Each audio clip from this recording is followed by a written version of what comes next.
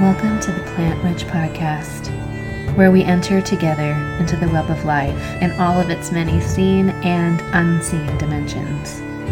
I'm Erin Schrader, owner of the Rebel Herbalist, and it is my honor to hold this portal to the other world. Let's enter, shall we?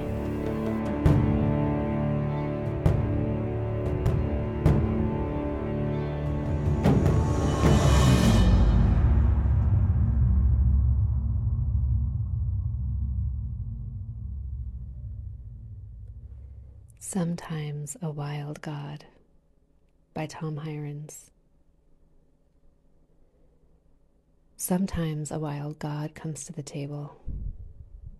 He's awkward and does not know the ways of porcelain, of fork and mustard and silver. His voice makes vinegar from wine. When the wild god arrives at the door, you will probably fear him. He reminds you of something dark that you might have dreamt, or the secret you do not wish to be shared. He will not ring the doorbell. Instead, he scrapes with his fingers, leaving blood on the paintwork, though primroses grow in circles round his feet. You do not want to let him in. You're very busy. It's late or early, and besides, you cannot look at him straight because he makes you want to cry. The dog barks. The wild god smiles, holds out his hand. The dog licks his wounds and leads him inside. The wild god stands in your kitchen. Ivy is taking over your sideboard. Mistletoe has moved into the lampshades, and wrens have begun to sing an old song in the mouth of your kettle. I haven't much, you say, and give him the worst of your food. He sits at the table bleeding. He coughs up foxes. There are otters in his eyes. When your wife calls down, you close the door and tell her it's fine. You will not let her see the strange guest at your table. The wild god asks for whiskey, and you pour a glass for him, then a glass for yourself. 3 snakes are beginning to nest in your voice box. You cough. Oh, limitless space. Oh, eternal mystery. Oh, endless cycles of death and birth. Oh, miracle of life. Oh, the wondrous dance of it all. You cough again, expectorate the snakes, and water down the whiskey, wondering how you got so old and where your passion went. The wild god reaches into a bag made of moles and nightingale skin. He pulls out a 2-reeded pipe, raises an eyebrow, and all the birds begin to sing. The fox leaps into your eyes. Otters rush from the darkness. The snakes pour through your body. Your dog howls, and upstairs your wife both exults and weeps at once. The wild god dances with your dog. You dance with the sparrows. A white stag pulls up a stool and bellows hymns to enchantments. A pelican leaps from chair to chair. In the distance, warriors pour from their tombs. Ancient gold grows like grass in the fields. Everyone dreams the words to long-forgotten songs. The hills echo, and the gray stones ring with laughter and madness and pain. In the middle of the dance, the house takes off from the ground. Clouds climb through the windows. Lightning pounds its fists on the table. The moon leans in through the window. The wild god points to your side. You are bleeding heavily. You've been bleeding for a long time, possibly since you were born. There's a bear in the wound. Why did you leave me to die? Asks the wild god, and you say, I was busy surviving. The shops were all closed. I didn't know how. I'm sorry. Listen to them. The fox in your neck, and the snakes in your arms, and the wren and the sparrow and the deer, the great unnameable beasts in your liver and your kidneys and your heart. There is a symphony of howling,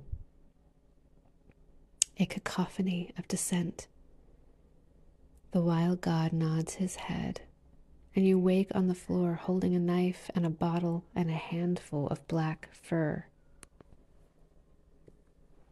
Your dog is asleep on the table. Your wife is stirring far above. Your cheeks are wet with tears. Your mouth aches from laughter or shouting. A black bear sitting by the fire.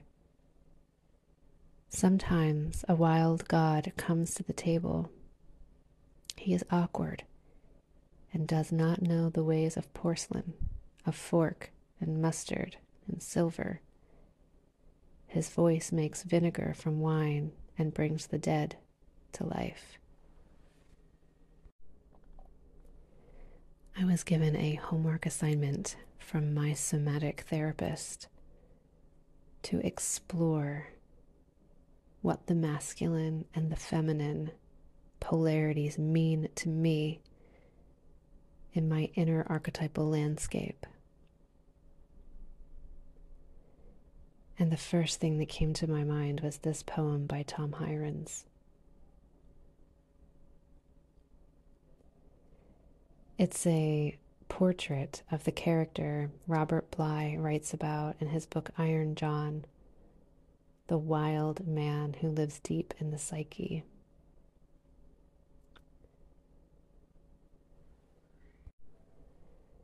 We are in a time of pioneering, frontier wilderness of the exploration of the masculine and feminine in the human organism.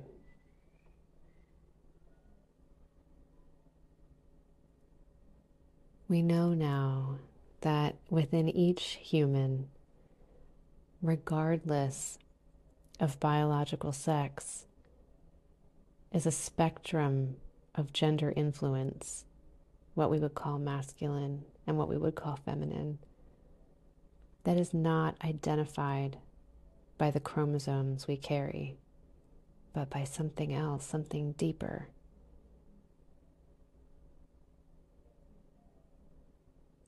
This identification with one of the polarities or neither is a place of exploration, curiosity, empowerment, and confusion for our people.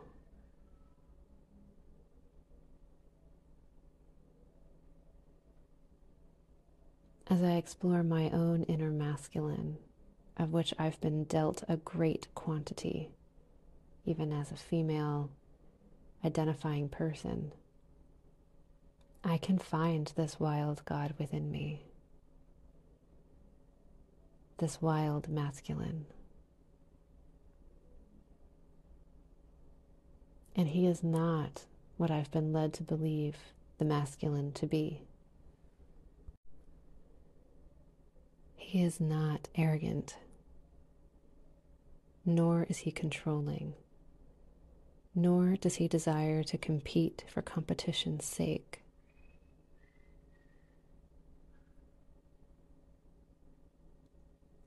He cares about strength and skillfulness and mastery, but only as far as his own limits and his ability to belong to his people from a place of honor. Just as the three-legged fox who lives here on our property adjusts his day to accommodate his abilities, hunting in the daytime when it's warmer and prey is more plentiful, moving slowly on well-worn trails. The wild God within me understands that limitations are the edge that we work to find our honor, our skillfulness, our belonging. They are not a place of shame to hide away, to turn from. They are our personal invitations to creativity, to cooperation. The older I get, the more the wild man in me is interested in passing on the skills I've learned in dancing with my limitations. He is embodied. He lives in his feet and his hands, and the movement of air through the hairs on his skin. He lives in his senses. And through that sensual embodiment, he has come to belong here. He longs to pass on those skills by working in his body with his hands alongside those who seek the same mastery he has conquered. In this way, he gives birth. The skills he has developed are refined and honed as he passes them on, births them on to the next generation. And he is as proud of these birthings as any mother would be. He cares for the fabric of the people. He understands the belonging of stag and bear and fox and otter within his own being. He feels the connection in his body. His mind is nimble and quick and in service to his embodiment, solving problems, finding creative solutions, adapting technologies, in service to the embodied experience of being alive and of seeking mastery over the conditions for survival. This is what he longs for: competence, skillfulness, and sharing those qualities within the web of being in a way that strengthens all beings. He does not take, but he longs to be received, seen, understood, taken into shelter, cared for, but not from a place of dependence, rather from a place of intimacy and connection.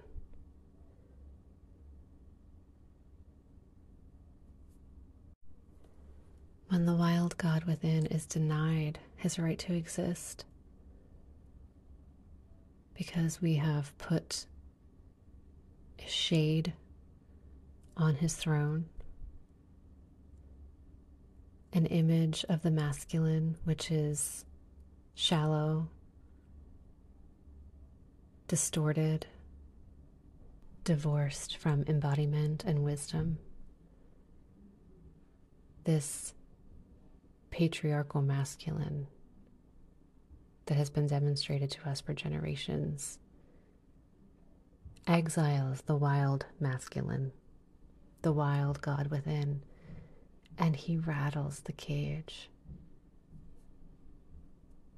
He howls in pain. He bleeds everywhere. And so we try to sedate him, Maybe we try to sedate him with alcohol.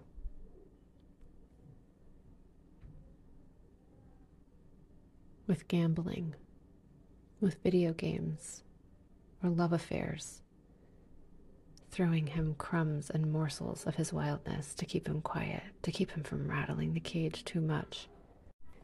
Or we promise him that once we've accumulated so much wealth, so much power, so many possessions, then finally he'll have his day. But for now, just be quiet in there. Just live on these morsels until we get there to the mountaintop.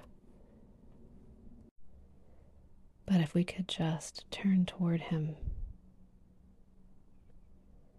this wild God who lives so fully in his body, who births so proudly skills necessary for survival, who cares so deeply about the web of relationship and his place within it. The reward we would receive would be so sweet.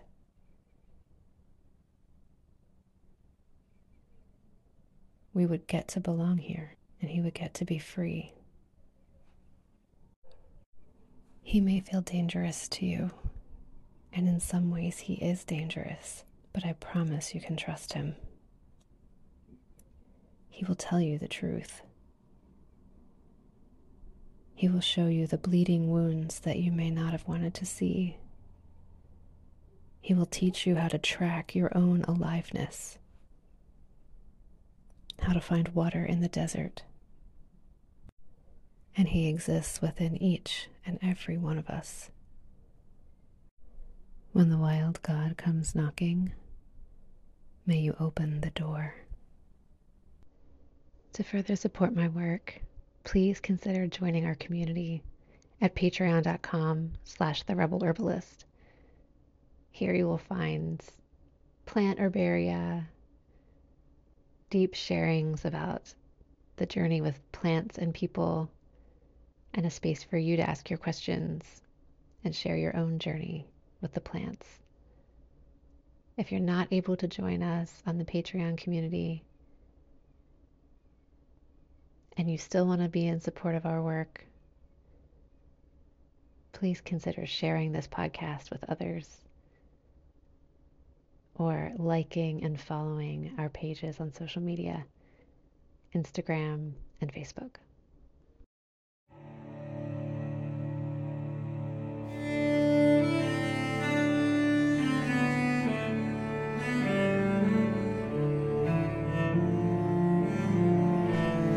Thank you for joining me for the Plant Witch podcast. I'm your host, Erin Schrader. I'm an herbalist, a mother, a holistic nurse, and a practitioner of the ancient ways.